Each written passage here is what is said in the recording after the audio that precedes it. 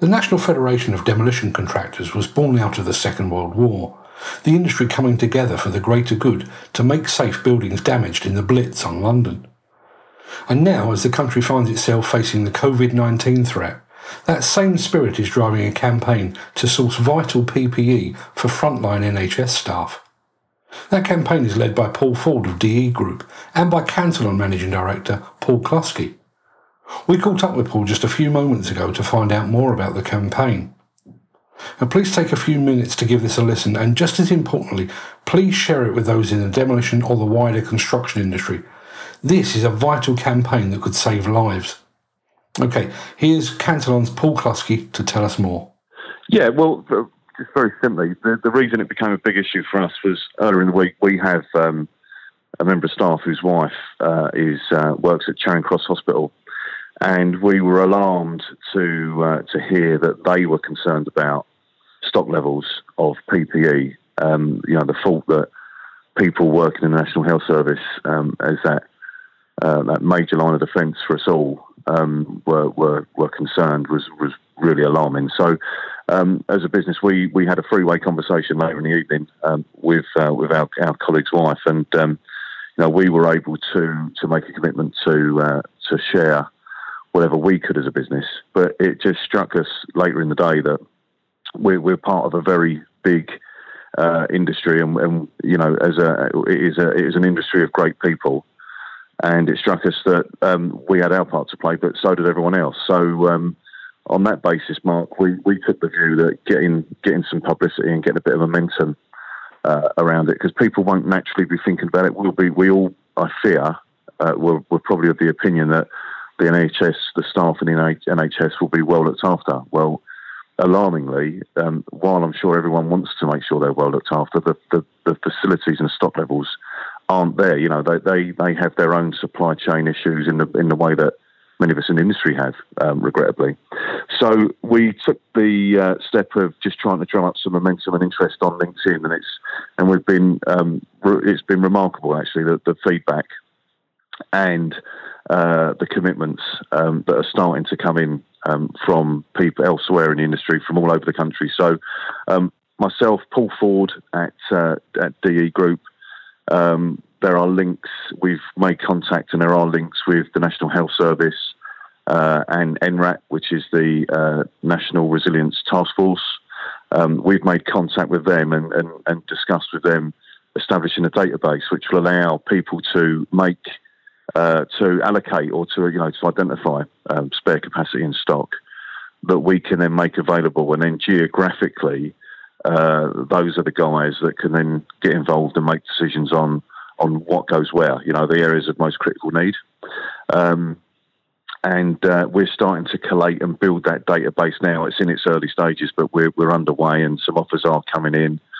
And then outside of that as well, there's businesses out there who are making contact, and they are making commitments to donate to their local national health trusts.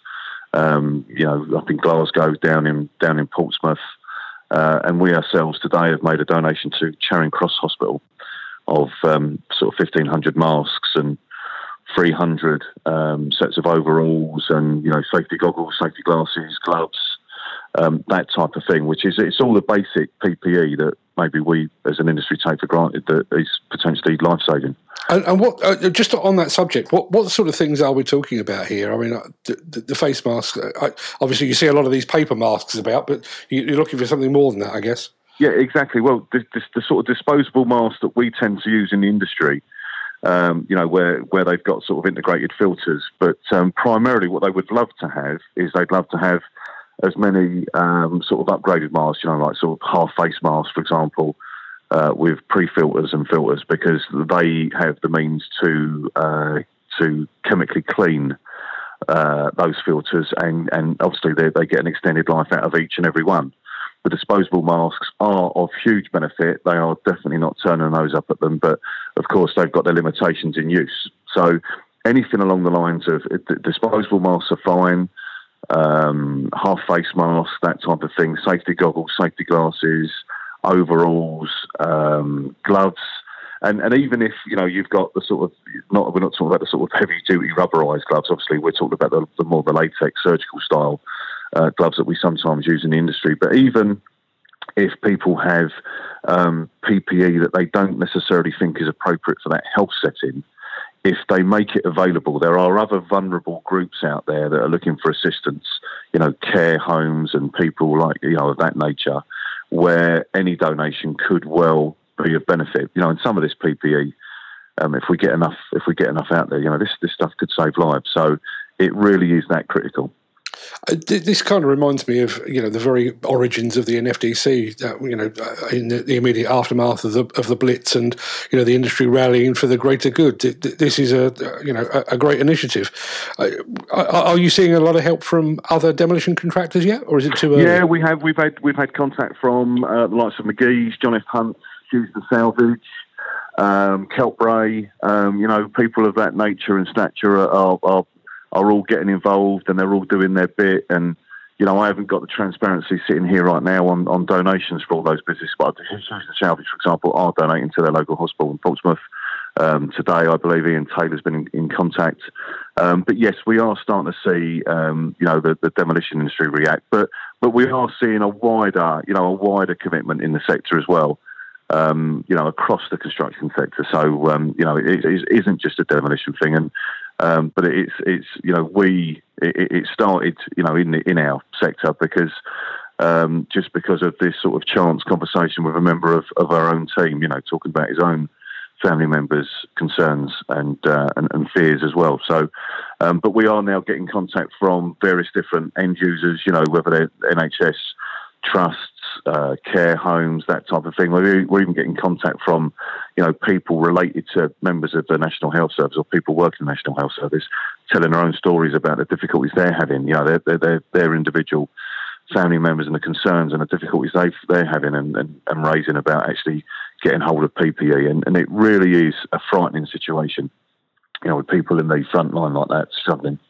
It's just utterly unprecedented, isn't it? I mean, I've been on the telephone today. I'm old enough to have lived through a couple of recessions, and at least when that gives you some sort of experience to base your decisions on and that kind of thing. So after every trough there's usually a peak and that sort of thing. This one, Lord alone knows. I mean, I genuinely don't know where we'll be in a week, 6 weeks, a month's time. It's just absolutely. We're in unprecedented times. I mean, it's an amazing. It was an awful thing to live through, but we've just got to do what we've got to do, and sort of bind together and work together and do what we can. I mean, interestingly, clients so far seem determined to carry on where they can. With the right level of precautions being put in place.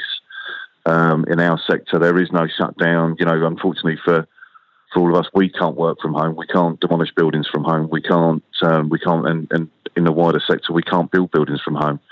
But clients seem positive, but who knows where we'll be in 12 weeks' time? Who knows where we'll be? Well, I certainly wish you success with the business when we come out of the other end of this, but even more so, I wish you a huge amount of success with this campaign. Hats off to you. At some point when it's safe to do so, I shall shake you warmly by the hand for this. You're an absolute gentleman, mate. Anything you can do, and thanks so much for your help publicising it. We, the sooner the message gets far and wide, the better. We really are grateful. Thank you so much.